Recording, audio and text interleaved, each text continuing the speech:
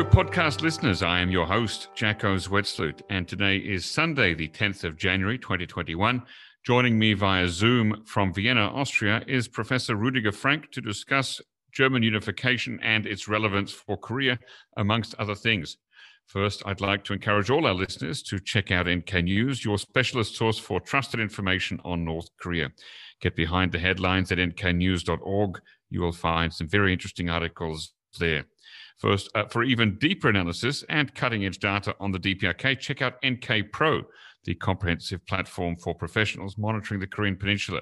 Contact us at membership@nknews.org for a free trial of NK Pro. To introduce my guest today fully would take a good half an hour. So, in brief, Dr. Rüdiger Frank is Professor of East Asian Economy and Society and Head of the Department of East Asian Studies at the University of Vienna. He was born in Leipzig in the former East Germany, lived in the then Soviet Union from 1974 to 78, where his father worked as a nuclear scientist. He served in the East German Navy from 1987 to 1990, studied Korean Studies, Economics, and International Relations at Humboldt University from 1990 to 1996, during which time he spent a semester at Kim Il-sung University in 1991 and 92. Dr. Frank obtained his PhD in economics in 2001 from Mercator University, Duisburg. That's the basics. Thank you very much, Professor Dr. Frank, for coming on the show. Hello, Jacco, and hello, listeners of the NK News podcast. Okay, before we get into German unification, I want to introduce our listeners to a book that you edited and published way back in 2011 called Exploring North Korean Arts. I like to call it the Yellow Book because it's bright yellow. Sadly, this book is very hard to get a hold of and little known, but it is one of the best books on North Korean arts, broadly speaking, with 13 chapters from different authors on all kinds of topics, from mosaic murals to postage stamps to North Korean picture books to statues in Africa. In short, it's a great book and it deserves a wider audience. It's beautifully laid out with photographs and tables. It's very readable. Don't you think it deserves a reprint from a larger publisher? Yes, of course, like many other books do. But that's the thing. You need to find a publisher. You have to go through the pains of doing this. But maybe you're right, Jacco. Maybe we should approach this as one of the many projects ahead of us.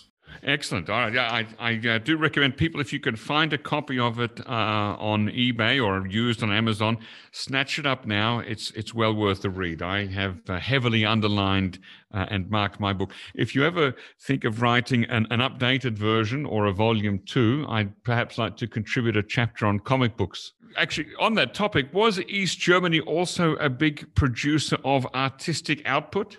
Yes, and actually there's now a big market for either former East German artists or artists from former East Germany.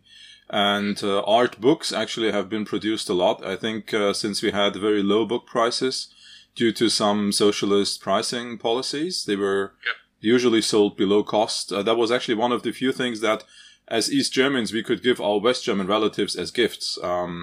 Mostly books of all types, actually large books with photos in them, but also we had those mini books, which were obviously difficult to make.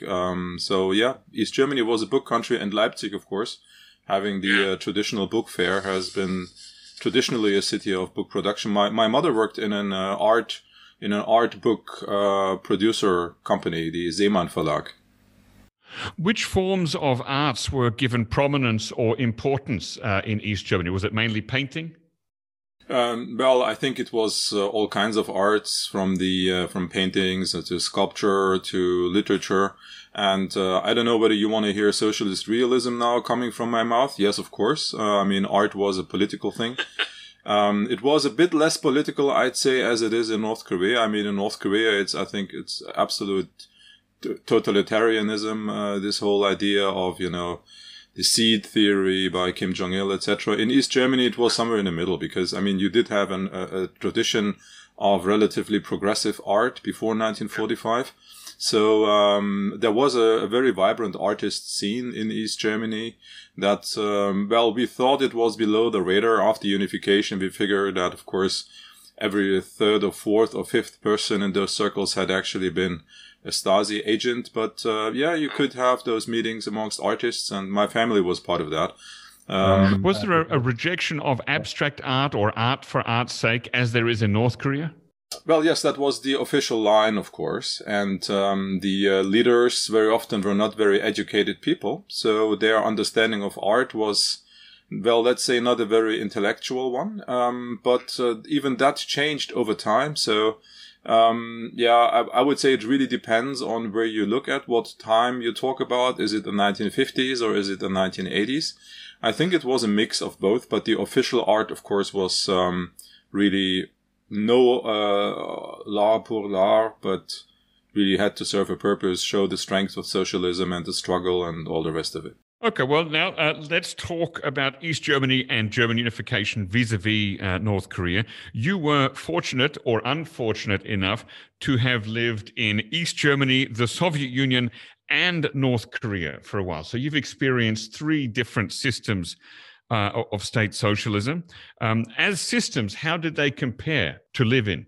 Well, the thing is, first, I think it's necessary to say that when I experienced that, it was really like one data point. I didn't really feel like I live in a system. I lived my life, and my life was really different from the lives of the other 17 million East Germans, and not to mention all those people living in the Soviet Union. So I think we should be careful with that. Of course, after unification and now being a scholar, I did spend time to think about all those experiences in a more systematic way. And I supplemented this with readings and all that. Maybe I should start by saying that it was my life. And this is, I think, sometimes very difficult for people like us to understand. If you look at North Korea, we look at it through the lens of our lives and we think, oh, how unbearable must it be? And in hindsight, it certainly was. But, being born into such systems, there are rules. System usually means a set of rules and institutions and organizations to enforce them. And this is just the environment you're born with. We are all born with limitations. We are all born in systems that have facets that we don't like. And, there are individual ways of dealing with this. And I think from an abstract point of view, that's the interesting thing about living under such system is it's not very different from living in our system. The difference is in the details, like what are the restrictions, what are the institutions that are there to enforce, what are the consequences of, for example, breaking the rules, which rules are there, and so on. But in principle, it's pretty much the same thing. Yeah, I want to come back to the rule breaking later on. So we're going to be talking a lot about unification. Now, being a career specialist by training, but also a political economist and having witnessed German unification as an insider, and of course also thinking about the topic of Korean unification for the last few decades, you're well placed to give us some insight. So I'd like to start off by talking about that time that you went to Kim Il-sung University in Pyongyang for a semester. By the time you arrived there, East and West Germany had already united into one country. Am I correct in that? Yes. Even though you came from the former East, were you seen by North Korean professors and fellow students with some suspicion because you've now come from a brand new reunified country? Well, I had no fellow North Korean students, but we did have North Korean professors. And the funny detail is that due to purely technical reasons, I could still travel with my former East German passport. Because it was simply, I think, in technical terms, too complicated to convert 16 or 17 million East German passports into West German passports. So they remained valid for, I think, the period was 5 years after unification. So my passport on the outside still said East Germany. And I always made sure to convince the North Koreans that I'm actually from Dongbu, Togil. So, but I think the perception was indeed that although technically we are now citizens of unified Germany-West Germany, we were regarded as East Germans. And actually we were a group of 6 students who went to North Korea in October 91. And there were some fellow students back in Berlin who came technically, physically from West Germany. And they were not allowed to go because of their West German origins. So that did play a role. I mean, obviously you cannot just knock on the door of Kim Il-sung University and say, hi, I want to study here. So there was an exchange agreement between Humboldt University and Kim Il-sung University. Obviously that agreement was concluded before unification. Now, unification in Germany happened in a legal sense. Well, let's not make it so complicated. All agreements that East Germany had concluded remained valid. And therefore, this exchange agreement also hadn't been cancelled. So technically, it was still up. But for the North Koreans, it meant it was an agreement with East Germany. And that's why they insisted that students going to North Korea under that agreement must be from former East Germany. Although legally, that would make no sense anymore because we were all now in one country. Right. Did you and your 5 fellow students from East Germany have conversations about German unification with your Korean professors? Yes, we did. We discovered that some of them, at least they knew that unification had happened. The problem was, and I think it still is, the level of freedom that you have in a communication, especially if it happens in a public or semi-public setting. You could sense perhaps a certain curiosity, but it was quite suppressed. And that was one of the things that made studying there so complicated. You never really knew who you were talking to. Were you talking to the actual person, or were you talking to the person who was playing a role? Coming from East Germany, knowing that you sometimes had to play those different roles, on one hand, there was a big understanding on my side for that. But then on the other hand, I was just about to discover all the stuff that had been done to us, in hindsight, analyzing my situation. And my frustration was actually pretty high at that time over my own life in East Germany and what had been done to us. And then being in North Korea was like, it's not even like traveling back in time, because it was such a much more extreme version of anything that I had experienced in any of those socialist systems that I had witnessed. So it was a complicated situation. It was really difficult to have a meaningful conversation with North Koreans at that time. Now, I want to get back to the idea of rule breaking or rule challenging. Even when you were a teenager in East Germany, you got into trouble for being a little bit subversive, shall we say. Could you share with our listeners the supermarket incident when you were 14? Oh yeah, that shows you that I had an early interest in economics, and especially in economic psychology. Well, we did had courses on this kind of stuff at school, and that inspired me to make a little experiment to simulate a shortage. So what I did with 2 friends, we wrote little signs saying, please take only 1 piece, or please take only 1 bottle. And we placed them in a supermarket at products that were always available. But bananas, oranges, sometimes they were there, sometimes they were not. So obviously people would buy them like crazy. But there was other stuff like soap or something, for example, or laundry detergent or something.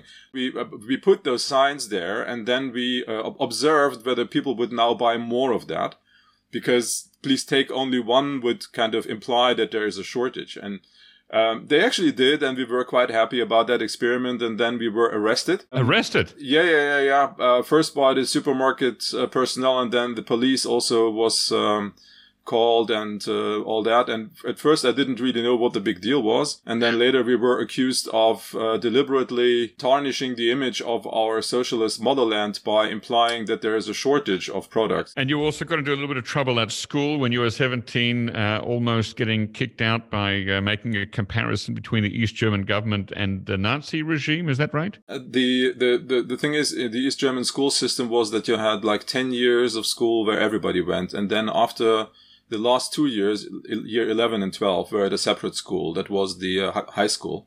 And you could only go there if you were like the best or the second best student from your 10th grade class.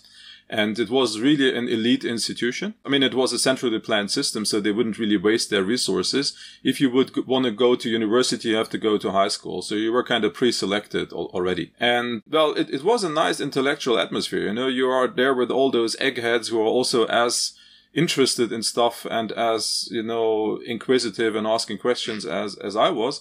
So I felt a little inspired, you know, to dig deeper. And we had this history class where we were told about all the wrongs of the fascists and the Nazis, and one of them was that they went after their enemies. They went after the communists. And I said, well, you know, isn't that what we do too? We also go after our enemies. Isn't the difference in how you do that?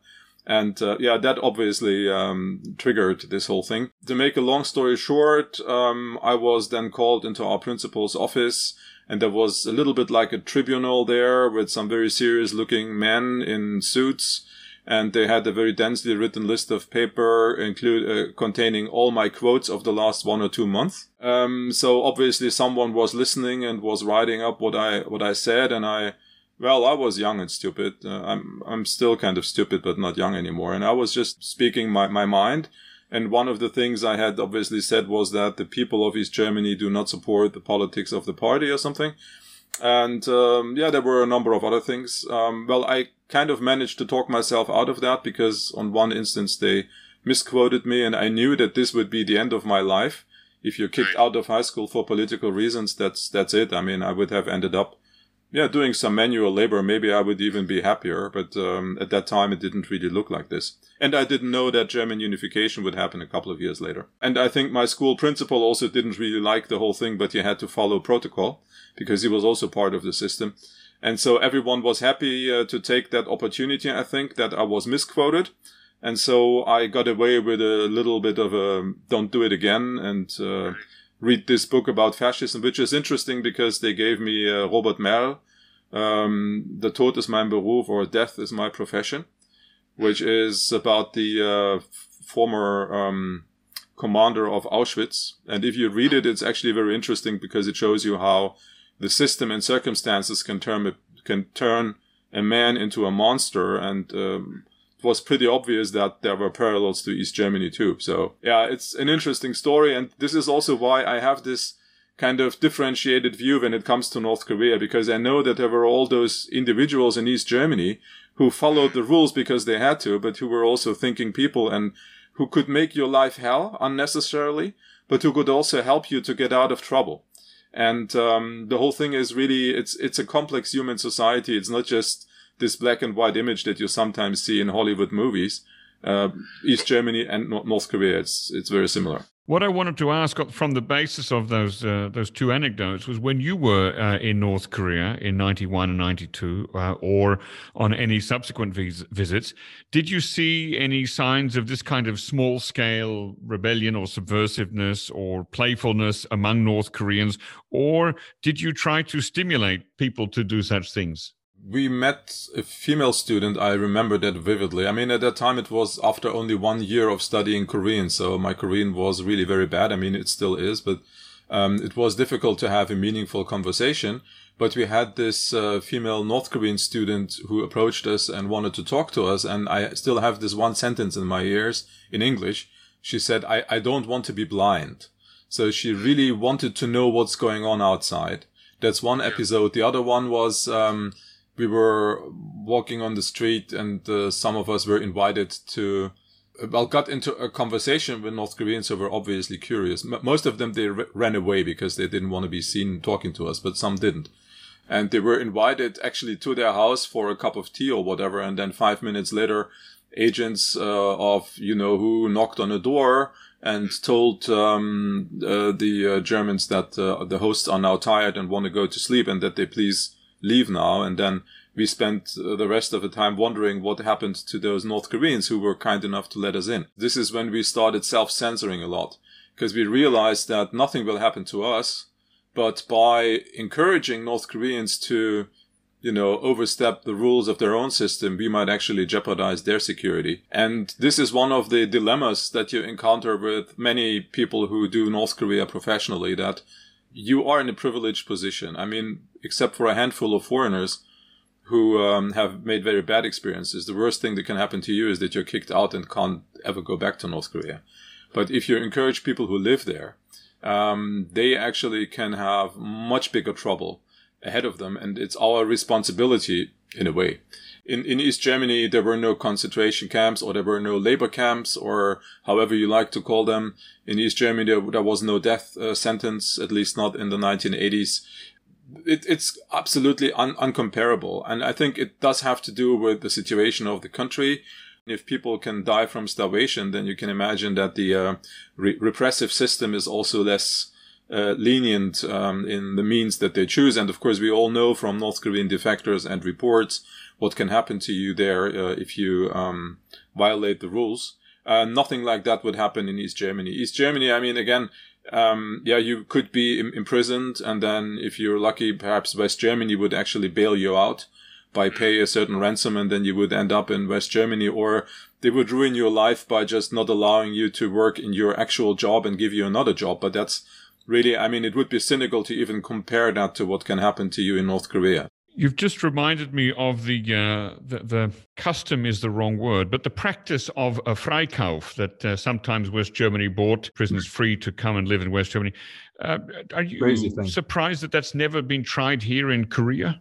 Well, I'm surprised that the East German government did it, really, because thanks to West German television, which we were all able to watch, and it was actually legal to watch Western television in the 1980s, we knew that this Freikauf would happen. So just briefly, West Germany would pay a certain amount of money, 10,000 or 20,000 Deutschmarks, and in exchange, a political prisoner from East Germany would be sent to West Germany.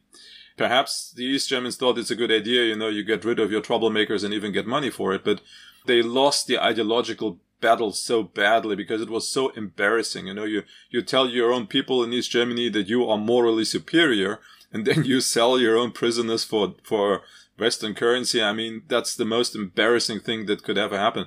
And that also shows you this sheer level of desperation and also of stupidity on the side of the East German leadership. And I think the North Korean leadership, I mean, it might be desperate, but they are not totally stupid. And they, of course, also wage an ideological battle against South Korea and the West. And they have, of course, keenly observed what happened in East Germany.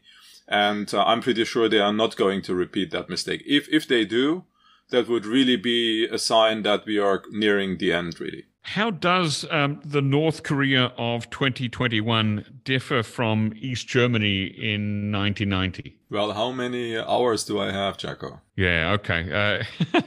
Maybe 3 big points. Oh, I don't even know where to start. I mean, I published a lot, and maybe you can also provide that to your listeners, some of the points here that we've got. I mean, one is the major ally of East Germany was itself in trouble. I mean, in a way, German unification also has to do with the fact that Gorbachev just simply sold off East Germany to Helmut Kohl for, I think, a few billion Deutschmarks, whereas China is certainly not interested in selling off North Korea to the Americans. The degree of knowledge about each other was a very different one. I mean, in East Germany, we had millions of East Germans, including my mom actually, who were able to travel to West Germany to visit relatives and then came back. Every pensioner above the age of 60, pension age from East Germany could travel to West Germany freely. I mean, you had to apply for a visa, but you could do that. So my grandma went there twice to visit her sisters and came back. We had West German television. I grew up with West German radio. I mean, the first time I listened to East German radio and music was actually when I was 18 and when I was conscripted into the military, because in the military you were not allowed to listen to Western radio, whereas at home you could. Now, comparing that to North and South Korea, they know almost nothing about each other. There are no visits, there are no letters, there are no phone calls. I mean, the other big difference perhaps is the digital age. At that time in 1990, East Germany, there was no internet, there were no mobile phones. So this level of communication, exchange of information wasn't there, whereas now it does exist. Given all the significant differences, what then is the significance of German unification to the situation on the Korean Peninsula? Because you have argued, somewhat controversially, that comparing the German and the Korean case of unification makes absolutely no sense. No, it doesn't. Because, again, I have a list of about 20 or 25 differences, and they start with the origin of division, the presence of troops on either territory. You have no foreign troops on North Korea's territory, whereas you did have Soviet troops in East Germany, and so on and so on. No, really, I think it's extremely dangerous and misleading to compare those two cases, because it gives you this feeling of knowing what is going to happen in Korea, and this is simply not true. And that's why I'm such a fighter against this idea. Although, Jacko, I must admit, I might be fighting a monster from the past. I don't think I have read much in the last years about such a comparison. This was a fashionable thing in the 1990s, where you had, I think, literally thousands of South Koreans traveling to Germany and studying, in quotation marks, the experience of German unification, and then coming home and, presenting lessons and so on. Of course you can learn something. I mean, my main populist argument, if I might say so, is that you can learn as much from East German unification as you can learn from American unification. If you unify two countries or two parts of a country or two systems that were following different ideological rules and that have a different economic structure, you will, of course, always have issues that you need to deal with, including the fact that you see the Confederate flag still flying. And this has been 150 years ago or something? And that tells you how deep some of these issues run. And if you look at German unification, again, it's not the same thing, but you also see that one part feels disenfranchised and colonized and so on. And of course, the lesson is that you should treat those more respectfully and all the rest of it. But otherwise, really, it doesn't make any sense. Even, I mean, the worst thing is really the cost of unification. That is something that as an economist really bothers me a lot, how people get away with basically talking BS. Because people say that West Germany paid a lot of money for unification, and unification was very costly. I think that's technically wrong. I've been trying to transport that idea because I know it's the dominant narrative, and what you see, of course, is that there were those huge transfers of so and so many billion Deutschmarks or hundreds of millions of Deutschmarks from the federal government to East Germany. And this is where the story usually ends. But just imagine, Jacko, you observe two people. One person gives the other person $10. That's it. So this is basically what you observe. But then what does the other person do with those $10? Let's say this person goes to a vending machine and buys himself a coffee and a sandwich. Who owns the vending machine? It's the person who gave those $10. Who owns the company that refills the sandwiches and the coffee into the vending machine? The person that gave you those $10. So the money actually flows back. And this is exactly what happened in the German case. I mean, East Germans, they didn't eat the money, right? They spent it. And if you receive money, it usually means that you are at the lower level of the income, and lower level income people, they tend to spend about 100% of their money on consumption. They don't save it. They don't invest it. They spend it. And on what did they spend it? On what did East Germans spend their money that they received, through their jobs and through social welfare and so on? Well, they spent it on food. They spent it on, rent for their apartments they lived in. Where did the food come from? It's really interesting. On the July 1st, we had this currency union between East and West Germany. So that was even before unification. All of a sudden, all the East German products disappeared from the supermarkets, and there were only West German products. And it made good sense because you didn't want to spend West German currency on East German products. You wanted to have, quotation marks, the good stuff for the good money. And it took years until East German producers reappeared. And sometimes it's, again, just the brands that are now owned by West German companies. If you think about investment that has been made with the money, like, for example, in the East German transportation and communication network, who were the companies that actually built the Autobahn between, let's say, Berlin and Leipzig? I mean, I drove along that Autobahn once a week to visit my family when I was studying in Berlin. We drove down to Leipzig and you could see all the signs of Max Bögel, Heilit and Werner, Strabag, etc., all West German construction companies. There were no East German construction companies to build those roads. Then what trucks were actually going on those roads between Hamburg and Berlin? East German trucks? No, certainly not. It was West German logistics companies transporting West German goods and products to the supermarkets and stores in East Germany. The owners of all the real estate, they all were West German because, I mean, there was hardly any private ownership of stuff in East Germany anyway. The point is, and please don't misunderstand me, I'm not complaining about West Germany taking over East Germany. My point is that what we count as unification costs was simply a subsidization of the West German economy by the federal German state. And that was kind of disguised as cost of unification. It was a big Keynesian measure of, using state money to support the West German economy. And then again, we have numbers on that. They are there very clearly. I just have one set of numbers here. East-West transfers from a number of statistics in the first 4 years after 1990 in the range of 500 million. And then we had East German imports from West Germany in the range of 700 million. So that doesn't just mean that all the money flew back, but there was even more money that was flowing back into West Germany. And if you look at the GDP growth of West Germany compared to France, for example, you see that West Germany's GDP actually went up after unification, whereas that of France went down. France, which had no unification, but still was a Western European country. So this whole idea that unification is costly is just based on a very mediocre understanding of how an economy works. Every flow of money, there is a flow of goods and services back and vice versa. And you have to really look at the whole thing. Now, going to the Korean case, what we can expect is a huge boost of demand for South Korean products of all kinds, from Samsung televisions to Hyundai construction and all the rest of it. I think it's not going to be very costly. The problem is that this cost argument is something that influences public opinion in South Korea regarding unification, especially among the young people who are concerned that it will have high economic costs and that will affect them, who are already struggling to kind of get their foot into the labor market. This is why this is not just an academic debate, it has political implications.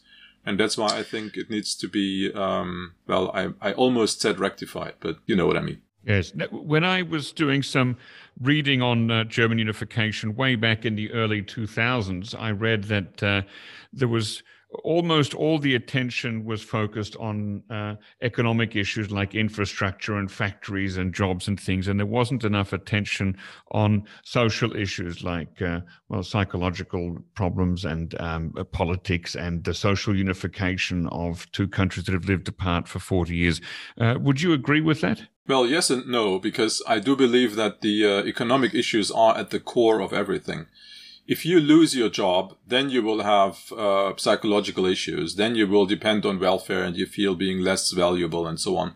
I think what really is important is indeed to focus on those economic issues. That brings us back to the differences between the Korean and the East German case. Doing this in a normative sense really doesn't make much sense. If you say like you must invest in the other part in order to, maintain or create new jobs and so on. This is again like central planning, and we all know that central planning doesn't work. You have to have the conditions so that all that can actually happen. And key, obviously, is that investments must take place, that companies do not break down, people do not become unemployed, and so on. Now, in the German case, what we witnessed wasn't just German unification, it was also the collapse of the whole socialist system. So that basically all the inputs and outputs of East Germany's economy were disappearing exactly at the same time when German unification happened, which is why I think we assign many economic effects of German unification to German unification, which are actually effects of a breakdown of a socialist system. Now, the interesting thing is that this is what happened in North Korea in the mid-1990s. But the if I might say, good thing is that this is over now. It is not going to happen again. So North Korean companies that now have foreign trade relations, and obviously down to a very low level due to COVID, but that might resuscitate, I think they will survive unification. I mean, they still have their customers. They supply their products at world market prices and so on. So this is not going to be the problem. A big issue that we have in the case of Korea is property rights. So that needs to be resolved. And I think, coming back to your question, Jacko, that all these social issues, they are more or less a consequence of the economic issues, or at least most of them. Because if you have a prosperous country, if you have your own companies, if you have your own brands, if you maintain your workplace and get a chance to modernize it and to make it even better, that will instill a sense of pride that was lost for East Germans, where I think 90% or so of the industry was destroyed or taken over by West German companies. And this led to a loss of identity, especially amongst a certain generation, like the generation of my parents. I think they were the most affected.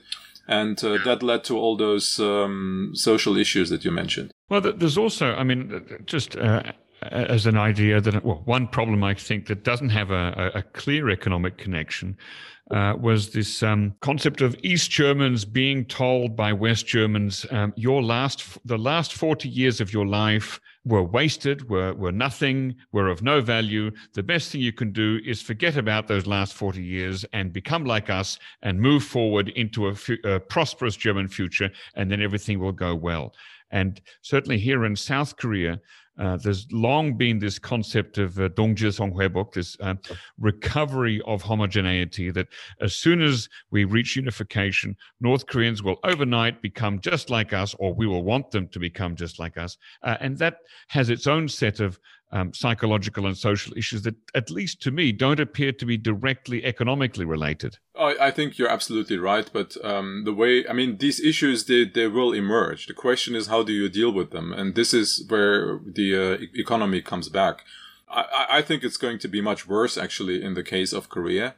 One of the major differences is that East Germany, West Germany never had a war against each other, whereas North and South Korea did.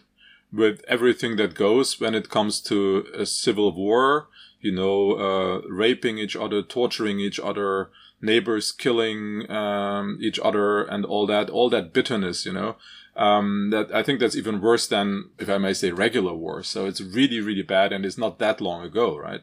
Overcoming that will be very difficult. I mean, we have a little bit of a preview if you look at the situation of North Korean defectors living in South Korea, all the issues that they have, the way how they are seen, and so on and so on. Absolutely right. I mean, this is going to be very dirty, and in a way we can only hope that unification will happen at a point of time when people who witnessed these atrocities that were committed by both sides, when they will, be in heaven and just look down on us. But on the other hand, we also know that things like that, they have a certain tendency to live through the generations. But then again, let's say you are encountered, as you're North Korean, and you are encountered with this claim that all you did over the last 70 or 80 years is bullshit. Well, what do you do? The best way to counter that is saying, yeah, maybe, but look at this new startup that I founded, and look at this product that now every South Korean also has in their pocket. And, this is how you can counter that, rather than convincing South Koreans, hey, be nice to those North Koreans and don't, talk so nasty and treat them with respect. This will never work. You can't talk people into being respectful. You have to earn your respect, and you have to have a chance to earn respect. And this goes back to the economy, to culture and arts and all the rest of it. So to more substantial issues rather than telling people how to behave. That's never going to work. This is why socialism failed. You can't convince everybody to do the right thing. Even after German unification, there's a certain kind of nostalgia for that collapsed socialist system, which I believe is called Ostalgie in Germany. Do you suffer from that yourself? Well, yes and no, although I should say, well, there are two thoughts I have. One thing is, I think most of the Ostalgie is actually more a nostalgia for being younger, because it's like 35 years ago, I was 35 years younger, I was, I had less fat, more hair, you know what I mean. So it's really easy to mix these things up because, of course, you connect your youth to the country you lived in. I think that's the one thing. The other is a fallacy that is described by Daniel Kahneman, the psychologist, and I think he calls it the availability heuristic. So you take the easiest available explanation for a phenomenon. I think for many East Germans, the situation, if they find themselves in a situation that they don't like, the easiest available explanation is, oh, that's because of unification. And that's very often wrong, because if you don't have a job because you are badly qualified, because you live in a region that is economically underdeveloped, or because you are simply a lazy person, or because your intellectual capacity is not as it should be in order to be a rocket scientist, which happens everywhere in the world, right?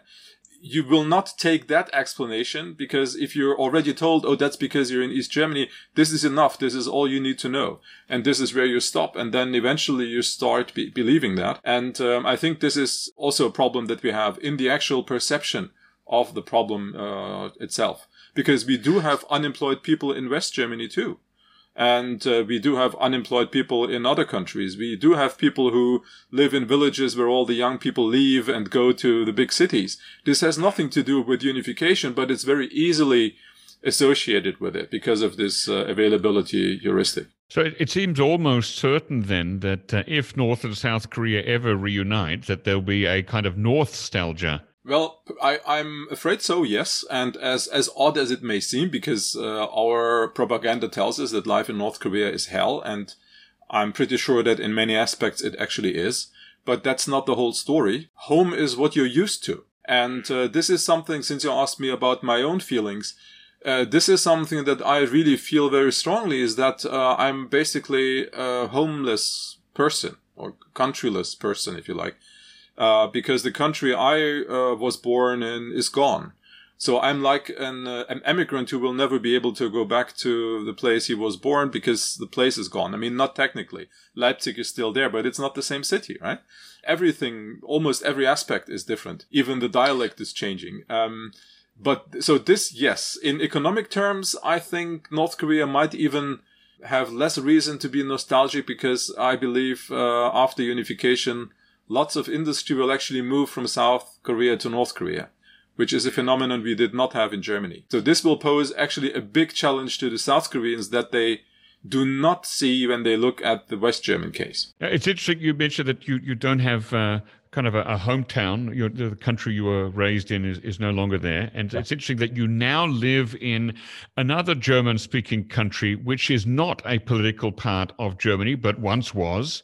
It's almost like you've sort of moved away from Germany to go to another country once again, expressing that badly. But, I sometimes think about, how it is that Austria and Germany have in some ways a shared cultural history, and they speak the same language, but they're not one country, and they're okay to be not one country. And I wonder sometimes if we could make an analogy that North and South Korea could get to a stage like Austria and Germany, where they have a shared history, they speak a language that's the same or similar, but they don't feel this urge to reunite. Well, Jaco, I think, I'm getting your point, but I don't really think comparing Austria and Germany in that sense is really appropriate. Austria has been its own empire for centuries, having nothing to do with Germany. I think technically it was part of Germany only during the Nazi period from 1938 to 1945. We do speak the same language, but we have never been the same country. Austria and Prussia have had a war against each other in 1866 or something. So no. They have never been one country.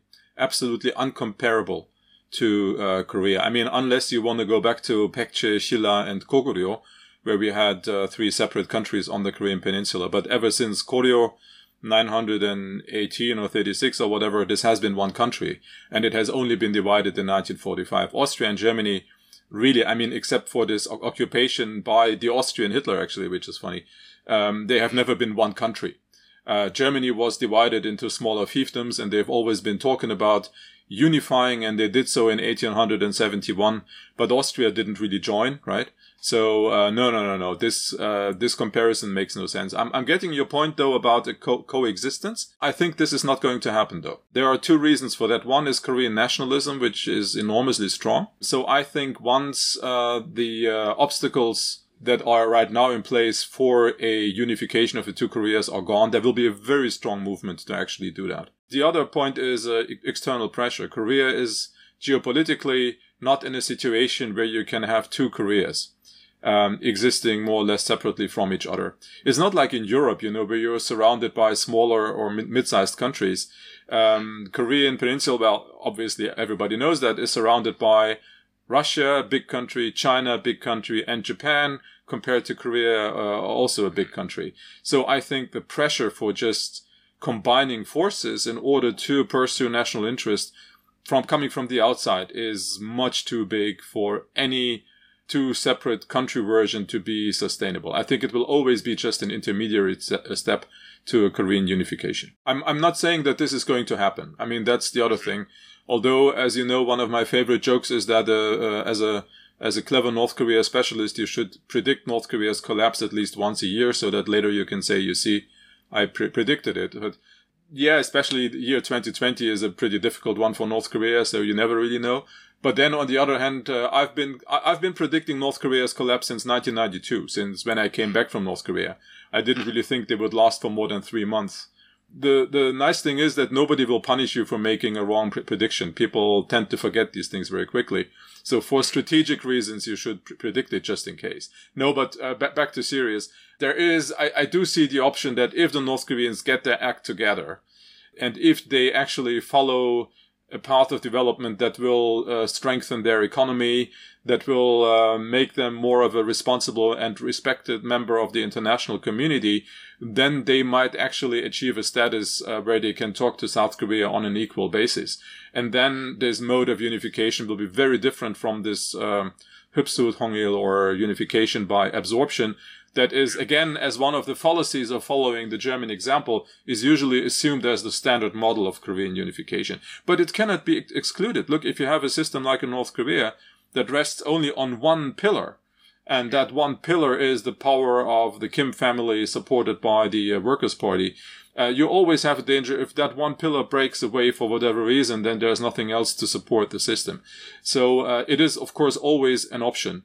But I'm not saying it's the only option, and I would also not predict it as being the most likely one. By the way, and on occasions like this, I used to point at Wolfgang Schäuble, who still is, I think, a member of the federal German parliament, who in February 1989, I think he was Minister of the Interior at that time, anyway, of West Germany, he predicted that East Germany shows no sign of trouble and imminent collapse, so we, West Germany, better get ready to live with them for the next decades to come, and so on. And that was 10 months before the peaceful revolution in Leipzig. So in terms of predicting something, and at that time, West Germany knew so much more about East Germany than we know about North Korea today. That tells you how dangerous and basically futile it is to make such kind of predictions. Of course, we are talking about the future, which is always speculative, but what I like using as an argument is the year 1945 is the last time we had a Korean economy that had grown, if I may say, naturally. After that, it was divided. There is an interesting book written by a German geographer, Hermann Lautensach, who, thanks to Germany's alliance with Japan, the Axis was able to travel through all of Korea. And I think he published his book about the Korean economic geography in January 1945. So that's one of the last books we have on that. And that shows you very clearly that most of the industry was concentrated in the northern part of Korea, whereas the southern part was the granary and also the place where you had light industry because you had higher levels of population there, which was needed in terms of labor force. North Korea has all the minerals. North Korea has all the opportunity for hydropower, which you need for industry. North Korea has the proximity to China, which in 1945, of course, was of a strategic meaning for Japan for the expansion to the East Asian mainland. Now China has a very different meaning, but it also has a strong pull factor for industry, trying to be as close as possible to this huge market. So my prediction is that we will actually see a movement of industry from South Korea back to North Korea, or going newly to North Korea. This will take a while, infrastructure needs to be built, transportation is a mess, but the railway lines are there, and the Autobahn or highways are there, they just need to be improved. Minerals are still there, China is still there. Again, it might take a while, we are not talking about a few days here, but I think we have reason to believe that something will happen in the case of Korea that never really happened in the case of Germany. That is, substantial movement of major industries from South Korea to North Korea. And that has two effects. One is that we will have less economic problems in the north than we had, for example, in East Germany, because all industries there, they died. And West German industry had no reason to actually go to East Germany. I mean, Poland is a fantastic country, but being closer to Poland is not really a strong economic pull factor if you compare it to being closer to China, for example.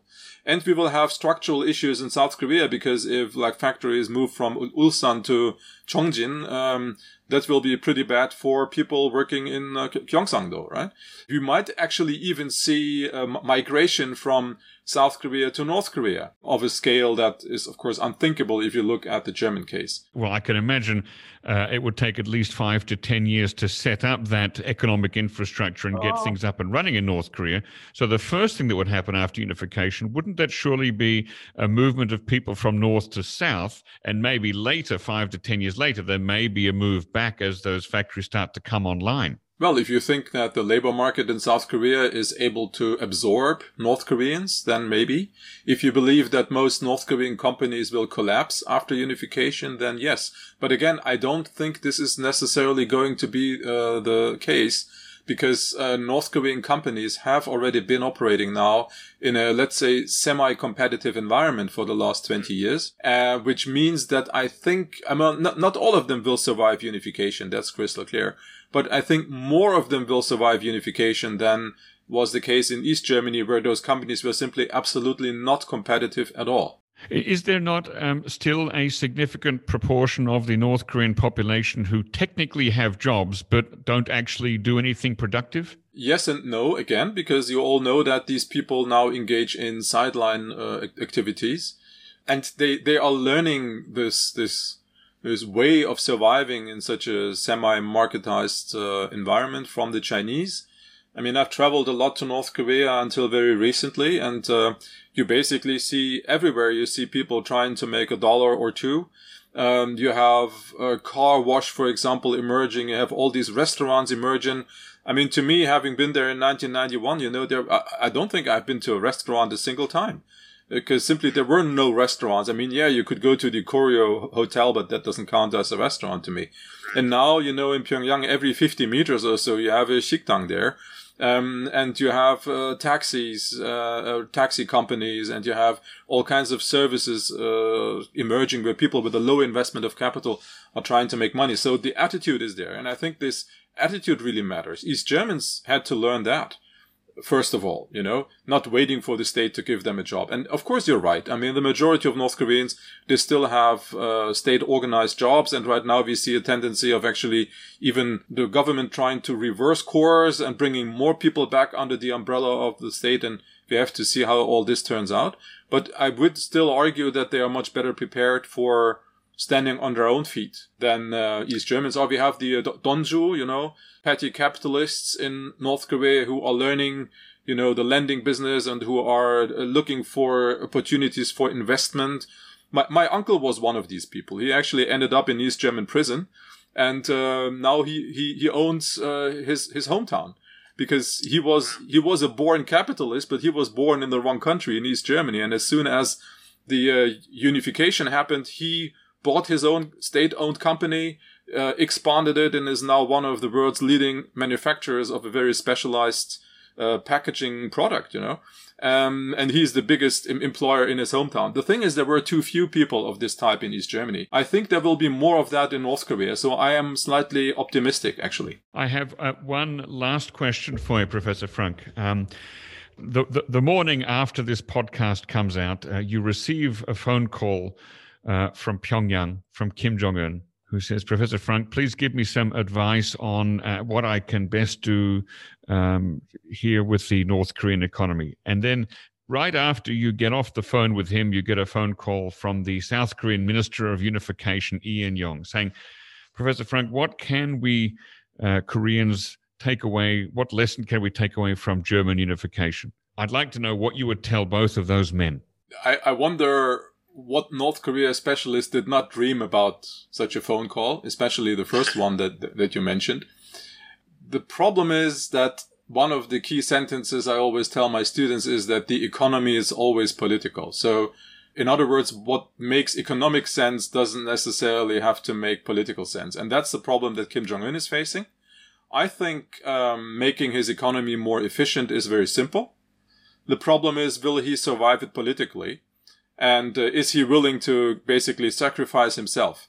And I'm not quite sure about that. So if you want to give advice to Kim Jong-un, you have to consider both aspects. You have to consider how to improve the economy while maintaining the current political system, which is not necessarily what I would prefer, but that's the only advice he would really listen to, right? And in that case, it would be follow South Korea's example of economic development and just substitute US by China.